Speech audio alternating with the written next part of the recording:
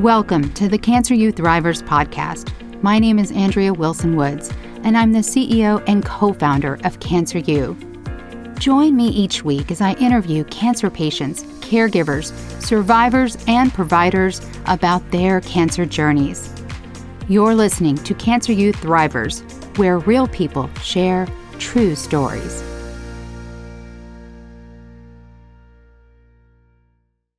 Two-time breast cancer thriver, Carol Wyllie, offers real insight, encouragement, and a few laughs to those facing cancer, illness, or any of life's challenges. Her voice is authentic and sometimes irreverent as she shows us how to lead with faith and gratitude in the face of our toughest battles. And I have to tell you, if you're watching or listening, I had the pleasure of reading Carol's book, Chemo Pissed Me Off, a breast cancer roadmap, navigating with faith, gratitude, and a little bit of attitude. And I laughed out loud. So I am so excited to have her. Carol, thank you so much for coming on and sharing your story. Thank you for having me. Such a privilege to be here. Oh, well, it's our privilege. We're really excited. So take us back to the beginning of breast cancer, correct? Yeah. Right? Breast cancer. Okay. 10 years ago, it was pre-cancer. It was DCIS. I was a year late from getting that baseline mammogram at 40. So I was at an annual exam. The OBGYN felt a lump that I couldn't feel. I knew how to do breast checks, and asked me to get that mammogram right away. They also wanted an ultrasound. They did all that stuff where they go back in and they want to recheck some stuff. And so you kind of start, that doesn't sound good. Sure enough, it turned out that I had what's considered a precancer. So DCIS, which is stage 0. And it was very widespread throughout the breast.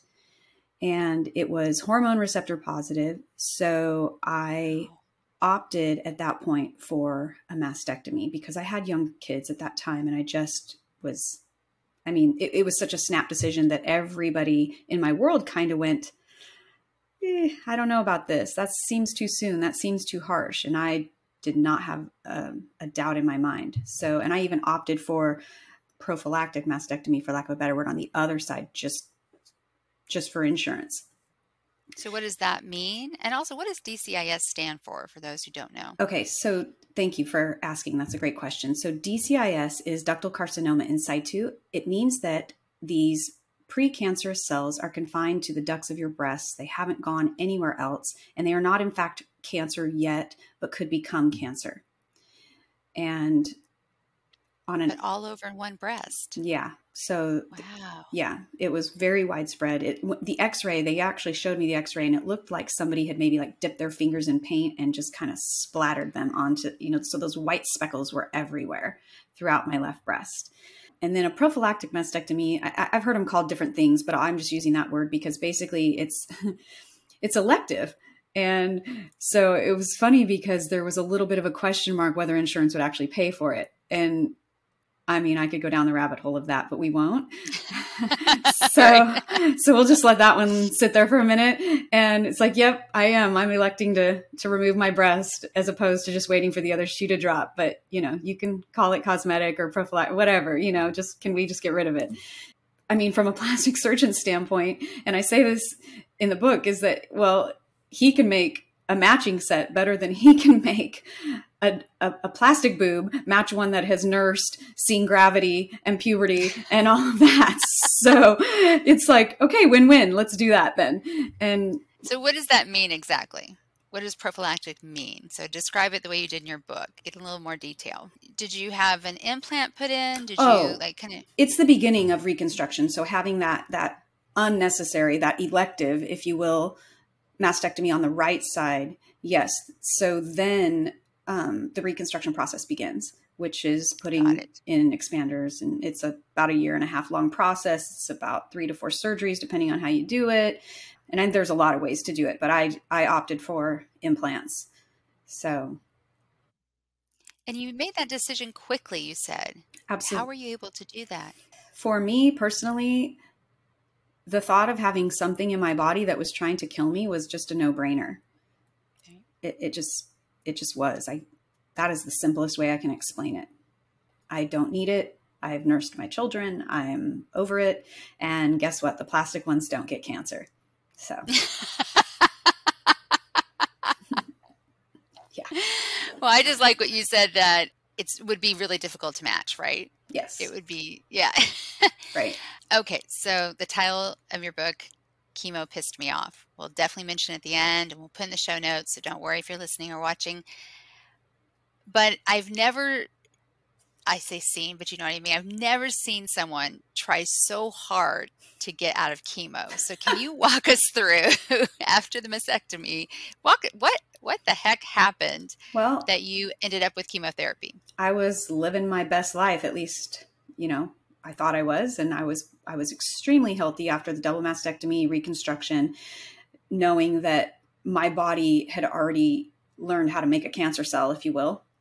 So I had upped my exercise game, my eating game, all those things. And 8 years later, when the chest wall started showing signs of, just wear and tear, if you will, I started thinking about going in for more fat injections, which is a whole longer story, but it's part of that reconstruction process, because to remove your breast tissue would make your chest actually concaved.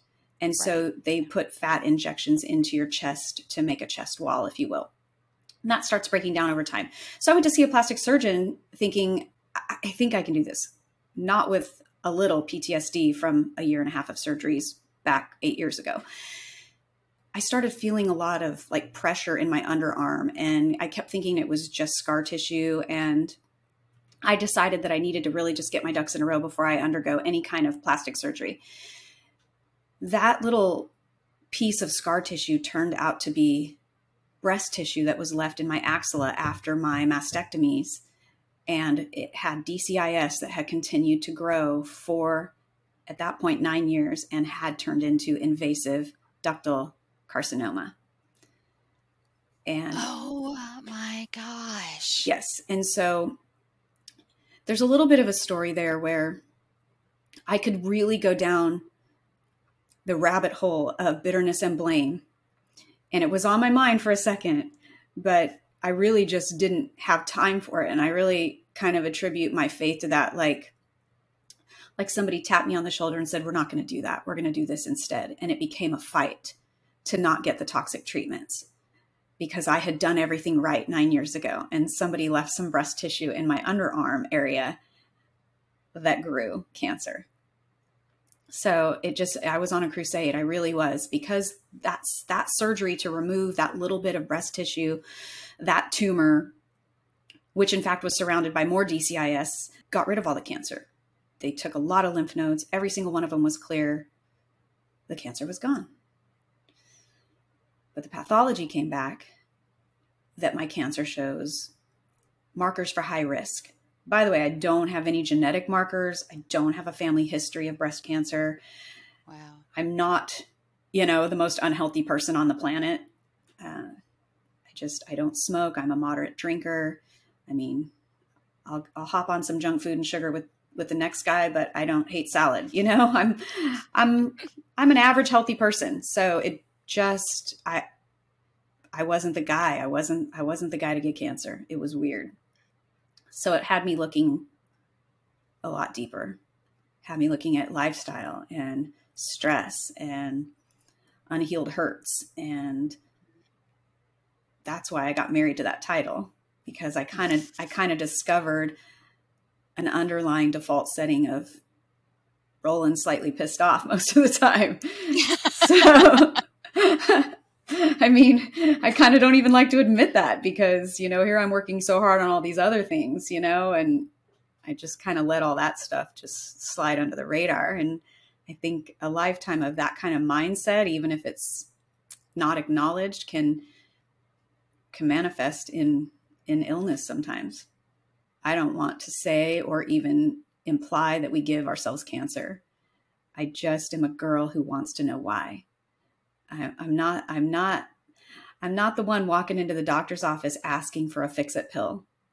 I want to know why, and I want to make it stop. I don't want to cover it up. Wow. So they take it out again this time. everything. Mm-hmm. You know it's aggressive. Why did you finally give in to the chemo? And what was their reasoning for the chemo? I should say that first. What's the reasoning? Okay. So the way they describe it is the chemo will take care of any microscopic breast cancer cells that might be floating around in there. That's almost verbatim what they said. I mean, paraphrasing a little bit, but I heard that from every single Western medicine doctor I talked to, and there were a few. I have a lot of opinions about our healthcare and why we are such a why we're so committed to these toxic treatments. And by we, I mean them. But I wasn't necessarily prepared to completely ignore medical advice. I would love to see a day where, holistic, naturopathic, integrative, and Western medicine all work together. And I mean work together because people say, oh, well, there's places like that. I mean, they're really hard to find. They don't make it easy, They really, and most Western doctors won't even acknowledge their existence. I mean, again, another rabbit hole. There's a lot of them. I won't take us down too many rabbit holes. So you do chemo though? I did chemo. I did for my situation. It was 4 rounds of chemo, and it was delivered through an IV, and it was spaced 3 weeks apart. So 4 treatments, 3 weeks apart. And that's about 3 months. So what was that like? It was hell. And I understand just from the people that I've talked to and the things that I've read and listened to that I had it easy. I had it easy, and there were still days that I felt like I was dying. It's just something I wouldn't wish on anybody. After the chemotherapy, did they recommend radiation, or what were the next steps? All the bells and whistles. They wanted me to have it all. I got the Cadillac of cancer treatments. So I had the chemo, I had the radiation, I had the hormone blocker after the fact. So yes, so I got a little bit of a break after chemo, and then I went into a month of radiation, which is 5 days a week. So 28 rounds of radiation. So about 5 weeks. And this is now about 2 years ago. Actually, I just celebrated 1 year out of radiation. That was on the 26th of June. 1 year out of radiation. Wow. I wouldn't say I celebrated, but I saw it on the calendar and recognized it. That was the day. Like, wow, it's been a year. And you mentioned something that you are on now, correct? Yes. So I have to, the other standard protocol is a hormone blocker for cancers that are hormone receptor positive, meaning that they feed on the hormones in your body. And so then they recommend you taking a hormone blocker, in my case, an aromatase inhibitor that will block hormones from feeding or helping grow cancer in your body. And how long will you be on that? 5 to 10 years is their recommendation. I will be cartoon running out that door on the 5-year day. It wreaks havoc on your body. It's no joke. And what's funny is a lot of the Western doctors won't even acknowledge that this is a thing. The biggest thing is the joint aches, the body aches. And in a lot of cases, people develop trigger finger. So I don't know if you're familiar with trigger finger, but essentially your fingers lock up when you close them and they pop open when you try to open them. And I've developed that in both hands. So my AOKs don't always work. Yeah, it's weird. And I actually was listening to a podcast with some integrative oncologists, and it was so funny, but not ha-ha funny, that they were talking about it as a foregone conclusion. Yeah, people develop these things. They develop A, B, C, D, trigger finger, and they were just talking about it like it's understood. I found that quite interesting because I kept saying, okay, I know I'm 50, but and this kind of stuff can start happening with age, but this just came on when I was taking these hormone blockers.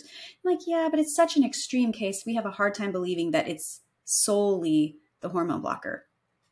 Okay. It causes bone degeneration. So I have to be a lot more proactive about my bone health. And I've started seeing a decline in my lower back, my L4 and 5 specifically. So it's just, Gosh, I'm so sorry. 4 more years. Can... 4 more years. But yeah, and again, this I can talk about how awful this is for me, but being in the club that nobody wants to be in, I hear stories that make me unbelievably grateful for my circumstances. Truly. What was your worst moment? And you decide whether it's the first time, second time. What was your worst moment in all of it, though? It's just such a toss-up. So was it that moment I was lying in bed and didn't think that I could, or whatever, get up again? Was it when right before the last treatment, the pandemic hit and my husband wasn't allowed to go upstairs with me? And so I sat there alone. Was it during radiation when my skin was cracking and bleeding and I couldn't wear a shirt because I didn't want to stain anything? Was it losing my hair in the shower that first time? It's a toss-up. The hair was a really big deal for me. And God bless people and their cluelessness. But, I remember one friend saying, well, it's going to grow back. You put your hands in your pocket so you don't reach out and just choke them a little bit. Because when I lose all of my hair in chunks in my shower, why don't I come to your house right after that and just shave whatever bald spot I have on my head on your head, and we do this thing together. And then you talk to me about how it's going to grow back. So I did an interesting thing though. The hospital I received my chemo at was one of the facilitators of the cold cap. Oh, okay. So the cold cap is a thing that is not largely covered by insurance, but I opted to try it because I don't know why, but losing the hair was a weird thing for me. I think because I didn't actually have cancer. I had to walk around and look like a sick person and feel like a sick person and do all of the sick people treatments, but they told me I didn't have cancer. So it was just really hard for me. So I wanted to just feel like me as much as I could. So I opted to do this thing because this hospital made it so effortless. In other hospitals, it's one more thing that somebody going through cancer just really probably would not take on, because it is a hell of a commitment to hair, let me tell you. So talk about that a little bit, because I don't think I've interviewed anyone who's had that yet. I know what it is, but tell us a little more about it. Okay, so the cold cap starts before your infusions and lasts hours after your infusion. So you come in and they spray your hair down and they put your little cap on. And I almost wish I had a picture to show you guys. It's funny. We took a lot of good pictures and laughed about it. They begin the process of cooling your head down, essentially giving you brain freeze. Did I say that right? Yeah, I digress. And once your head gets to the right temperature, they begin your chemo. The idea behind this is keeping the hair follicles cool will keep your hair in place, because chemo heats up the hair follicles, causing the hair to fall out. So after chemo, they have to slowly bring your hair and your head back down to room temperature. If they didn't do it slowly, it could break off because it's actually freezing your hair. Depending on your course of chemo, depends on how long you defrost, if you will. My chemo was the harshest for hair loss, absolute 100% hair loss. So I sat there for 3 hours afterwards while my head went back to normal. And a day of infusions started for me at like 8:30 in the morning, and I wouldn't leave there until like 5 or 6 at night, depending on how things went. And a successful cold cap experience is keeping about 50% of your hair. And I have a lot of hair. I always have. And I thought, okay, so it's just going to look like I have really thin hair for a while. Not so much. Chemo doesn't care which half of your hair it takes. So I lost all of my 50% right here. Right in the top for people who are listening. So right in the Yes. top front. So right in the top, right on the crown. And I looked like an 80s rocker that was hanging on to my glory days. Oh no. Truthfully. And there are a lot of them.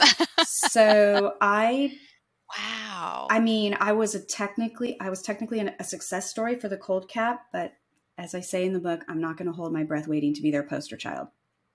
It was not a good look. I still wore the ball caps. I still looked sick, but underneath my ball cap, I could have a cute little flip if I wanted, and try to work that. Like I said, it was a huge commitment to hair. I think I'm glad I did it. I do. I think I'm glad I did it. Is your hair back to normal now? I know for some people, the texture of their hair actually changes. Yeah, no, my hair is definitely growing back. I kind of had some fun moments as I talked about growing out the mullet, because like I said, I had the long hair in the back, and then I had all this short stuff coming in on the crown and on around my face and that kind of thing. And it ironically, the mullet just came back in. So I probably was a little more in style than I'd ever hoped to be, just saying. I mean, we'll just call it a silver lining. I don't know. But yeah, for those who can't see me, I don't look like I have a mullet anymore. So I actually look like I have a hairstyle that I chose. So, and the hair is super, super healthy. So because it's not getting colored, which most of us women like to do when we start getting gray hair, and, so it's extremely healthy, and it did grow back. Good. I don't know if you know my whole story with my sister. I won't go into it right now, but some of it, yes. I was her caregiver. And she shaved her head the night before chemo into 4 mohawks. She called it her quad hawk. It was hilarious. What was so interesting was when she finally started losing hair, she shaved those down, and she just kept kind of changing up her hairstyle, and she never lost the hair follicles. Wow. It was so bizarre. Her eyebrows got a little bit thinner. Her eyelashes toward that 3rd or 4th round of chemo started slowly falling out, but they would grow right back. She had very thick hair like you. Interesting. And because the hair follicles were still there, because her eyebrows were still there, many people, especially on a good day, when her blood cell count was up, especially with the hemoglobin, and she looked healthy, on a good day, many people thought she shaved her head. Okay. And so she would get compliments about it. Nice. And it got to a point where I won't go down that rabbit hole, but got to a point where she just got so irritated by it because she really didn't look sort of like the typical, especially for her age, cancer kid. Yeah. And she never lost the follicles. Interesting. I kept my eyebrows and my eyelashes the whole time, strangely enough. And then after chemo was all said and done, one time, I think it was a couple of weeks even later, I forgot to be careful washing my face, and they all fell out. Oh no. Yep. Wait, eyebrows and eyelashes? Yep.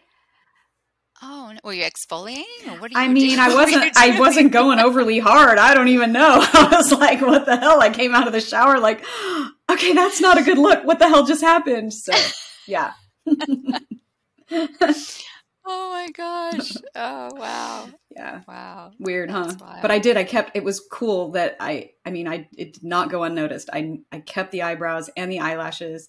And then when it was all said and done, damn it, they fell out. So who knows? Maybe they would have fallen out anyway. I feel like I just wasn't being careful, and I was drying my face or something, and they came out. I don't know. Tell us, what was your best moment? Being done. Just being done. No, let's talk about this for a second. Again, I talk about how my experience really, in light of some of the stories I've heard, was a cakewalk.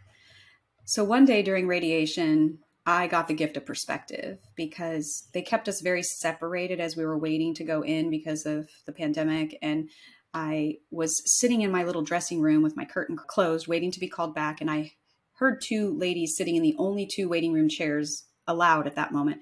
And they were talking. One woman was talking about her husband having inoperable cancer. I mean, yes, inoperable cancer, and that the radiation was peeling his skin off and it was on his nether regions. And, this other woman was talking about how she had already lost her husband to cancer and that her cancer was on her lady parts and went undetected for a year and was now inoperable. And she was having radiation on her lady parts. And so as I sat there being pissed off that I was having these treatments in the first place, I got grateful in the pants I got pissed in right then and there and just got a warm glass of shut the hell up.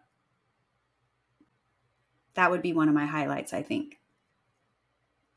Oh gosh, thank you so much for sharing that. And I think the gift of perspective is really important, but at the same time, your experience is still your experience. It's okay to have it not be butterflies and roses or whatever. For It's sure. okay. For sure. What is the one thing you wish you had known at the beginning? The benefit of having all of your doctors in one place. Talk about that. The benefit of being in a teaching hospital where it is effortless for them to connect the dots. Because I find that when it is effortless for doctors to connect the dots, they will in fact connect the dots.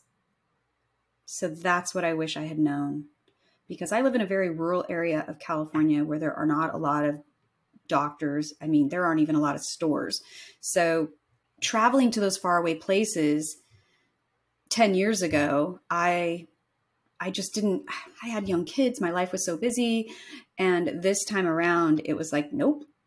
And I mean, I was prepared to go to the ends of the earth to find the answers that I wanted. And when everyone was singing the same song, I ended up settling for a doctor that was local, but at a very renowned teaching hospital, cutting edge all the time, stuff like that. So that's what I wish I'd known. Yeah, that's a great observation because they don't talk to each other. If you could only do one thing to improve healthcare in the U.S., what would it be and why? Oh boy, I would connect all of the ways that we can be healthy. I could just wave my little wand over it. Every Western medical doctor would know, learn, embrace holistic methods, integrative methods, naturopathic methods, and we would be able to customize our health plans, what works for us. We would have all the options. We wouldn't have to, oh my gosh, we just wouldn't have to try so hard to be healthy. Did you do anything during your treatment that would be considered alternative or Eastern medicine? I mean, maybe. They don't let you take vitamins when they are giving you the toxic treatments. They're trying to kill the cells, so they don't want you taking anything that's going to keep them alive. The unfortunate thing is that it doesn't just kill the cancer cells. So being able to feed your body good stuff is key.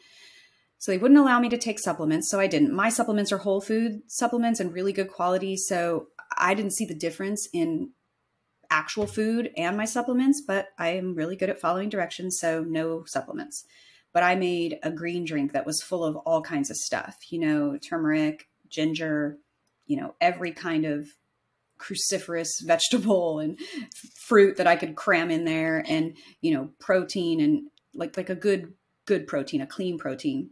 I did that. I don't know if that would be considered alternative. I have an acupressure naturopathic person that I see, specialist that I see, that promotes like blood flow in your body for healing. So if, he's kind of in the sports medicine world, I guess. So anytime anybody gets injured in my home, we seek that type of treatment first for the healing versus, taking medication and that kind of stuff. After surgery, he would break up scar tissue for me.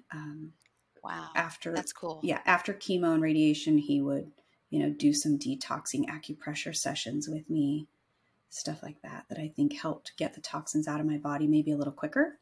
That's really cool. That's nothing that insurance covers. That comes out of pocket. So that's the other hard part. And back to what you said, if I could change one thing, it would be something that would be offered like regular doctors are offered through insurance. Yeah, I hear that answer a lot, and I feel like we're getting there. Hope so. But it's definitely not easy, No. and it's just not readily available. Even if you can afford it, depending on where you live, it's not easily available. So I do want to save your book for last. So are you ready for the Thriver rapid fire questions? Yeah. Beach, desert, or mountains? Beach. Beach Boys, Beatles, or Rolling Stones? Beach Boys reminds me of my childhood. What is one word that best describes you? Passionate.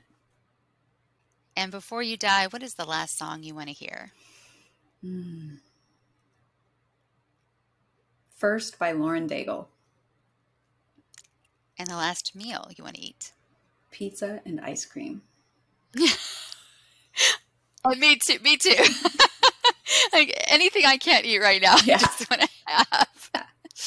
Oh, who is the last person or people you want to see? My husband. And the last words you will speak?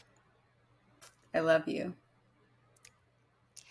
And aside from Cancer U, what is one resource you would recommend for cancer patients and caregivers? And we're definitely going to talk about your book. I would say Chris Wark does an amazing job describing all of the options. He has a healing cancer program. I think one of his modules is called Square One. If you just look up Chris, This is Chris Beats Cancer, right? yes, yeah, Chris, actually, Chris okay. Beats Cancer, yeah. So We'll put a link to that. Okay, keep going. Huge fan of that guy. He did a lot of things that I wasn't even sure I knew how to do, but I appreciated the information. I appreciated that he really dug deep and is providing all of this information to people. One of the things that I will say is that while I was reading it, and it seemed his journey was incredible, I think he only did surgery. He didn't do any toxic treatments and cured like a stage 4 cancer. I read it a really long time ago, and chemo brain is a real thing. We don't have to talk about that. I digress. But anyway, I don't want to get the information wrong. So I just want to give that little disclosure that, I believe you're right. I think he had stage 4 colorectal cancer. Right. Okay. So, but I kept thinking, okay, so does this guy have all of the time and all of the money in all of the world to do what he's doing? Because most of us do not. Not only do we not have the time and the money, but most of us have jobs that we are still going to, but now we're going to them with cancer or after chemo or after radiation and juggling kids and life. So it was not lost on me that, because I knew I did some of the deep dives myself, not nearly to the degree that he did. And I thought, this is a full-time job. Oh, yeah. Who can do that? So obviously there was some unlimited resources there. I like to give that disclosure because while all of it sounds great, the average bear is not going to be able to or have the wherewithal to even do half of it. So you do what you can do, which is why I tried to offer some little tidbits, some little swaps that maybe people can do that would make them feel like they are going in the right direction. Well, we are trying to close that gap with Cancer U. Yeah, I remember one time someone told me, she said one thing she wished she had known. She wished someone had told her, I think it was Claritin or something, so very like over-the-counter drug was helpful for these joint aches she was having or something. I can't remember exactly what it was, and no one ever told her that. Yeah, well, and then she like heard someone talking about it, and it was like, what? And had been complaining and asking her doctor for 2 years. Is there something we can do? Is there something we can do? I thought, how specific is that? I learned it during chemo. I honestly did because they were prescribing it twice a day. And normally it's a once a day type of, drug. And I thought, And then I asked them why. And they said, because it works like an anti-inflammatory. Now I know. Thank you, chemo. So tell us about the book.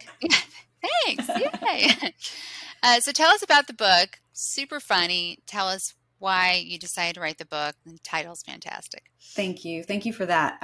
That title and I have had a rough road. So thank you for saying that. Oh, wait. What do you mean? Now is the writer in me wants to know why. What do you mean? Okay, let me tell you. So this is some good stuff.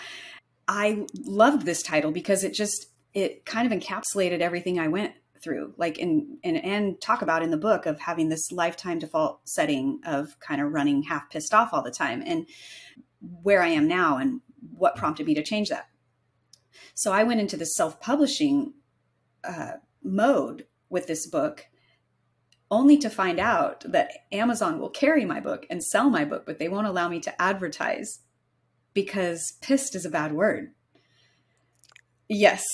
So, What? yes. So you see titles on Amazon all the time with all the bad words. What you won't see are those books being sponsored when you're browsing, because they're not allowed to use ads. So as a self-published author, having that avenue to advertise is huge. And I don't have that. So, and I considered changing the title. Learned something new. Yeah, I considered changing the title, but the title, me and that title were going down with the ship. I'm just saying, okay, I love my title. Well, and again, the writer me is like, your title does exactly what it's supposed to do. Your title is supposed to be about the heart, grab the person's heart, and the subtitle is supposed to be about the head, telling people what the book's actually about.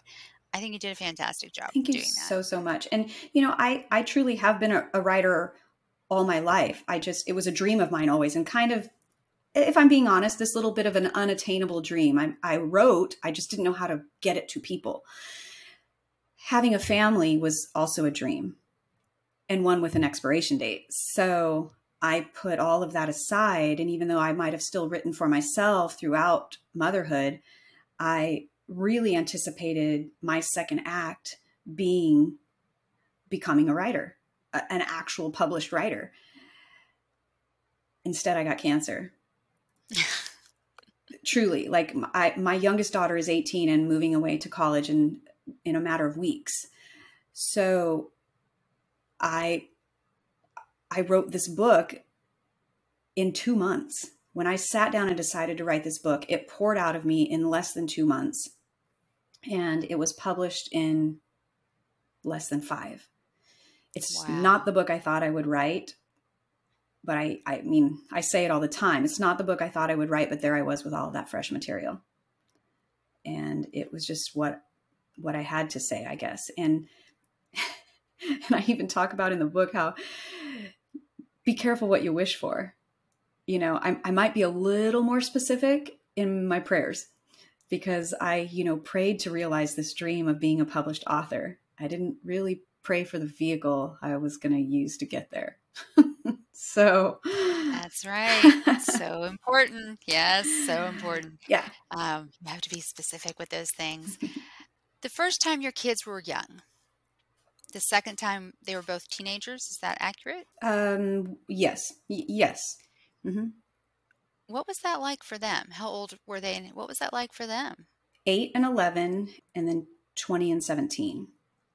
And so they handled it fairly well when they were young. And I think a lot of it might have been just innocence, cluelessness. They're both athletes. And so they would do fun things, like they would have pink ribbon stuff on their teams. And, when they would wear the eye black, they would play for their survivors and things like that. This time around, my oldest daughter was in college, and her softball team pitched in and flew her home the day of my surgery. And so she was there with me. And that tells me how much it was on her mind. My younger daughter plays with a pink shoelace all the time, and she does not remove her rubber pink cancer bracelet.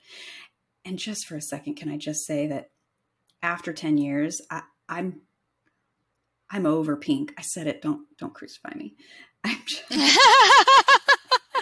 I take a little bit of issue with the pink ribbon and honestly where it is now. I believe it started with some really altruistic, designs, and I'm not a huge fan of where I see it being right now.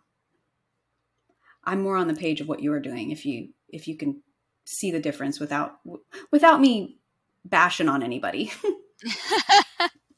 But how sweet of your daughter. Yeah. So I can tell. So all of that to say, I can tell that it's there for them. Wow. We're a very close family. We do a lot of talking, mostly prompted by me, but they they know they can come to us with whatever they're feeling and going through. And so I think that has helped all of us deal. I talk about looking back on some of the pictures that we took during treatment because, we had some things. We had Easter, we had some birthdays, and when I look back on those pictures, I can see the stress and the worry in every feature on my husband's face. The smile doesn't reach his eyes. So I know it took its toll. Well, I really appreciate you coming on and sharing your story today, and we will put a link to your book. If someone wants to get in touch with you, what would be the best way? So I have a website, and it's www.wyliegirl.com. And you can message me at cwyliegirl@gmail.com. I have a book page, Chemo Pissed Me Off, on Facebook. I'm the Wyllie Girl on Instagram. I mean, you can find me. So I want to be found because I want to help anyone that I can. This is just, it's like I said, it's the club no one wants to be in, but when you're in it, you're in it. All right. We will put links to all of that. So, well, I appreciate that. And I just thank you so much for having me and just taking time out and talking to me. I feel very grateful for that. Oh gosh, you are welcome. Thank you. Thank you for listening to the Cancer Youth Thrivers podcast. If you like our podcast, give us a 5-star rating and review and tell your friends about us. Subscribe on Apple Podcast, Amazon Music, Spotify, Stitcher, or wherever you're listening right now. If you want to share your cancer journey with the world and be a guest on our podcast, go to our website, cancer.university. That's cancer.university. And hit the contact button. Or click the contact link in the show notes. You've been listening to the Cancer Youth Thrivers podcast. Real people, true stories.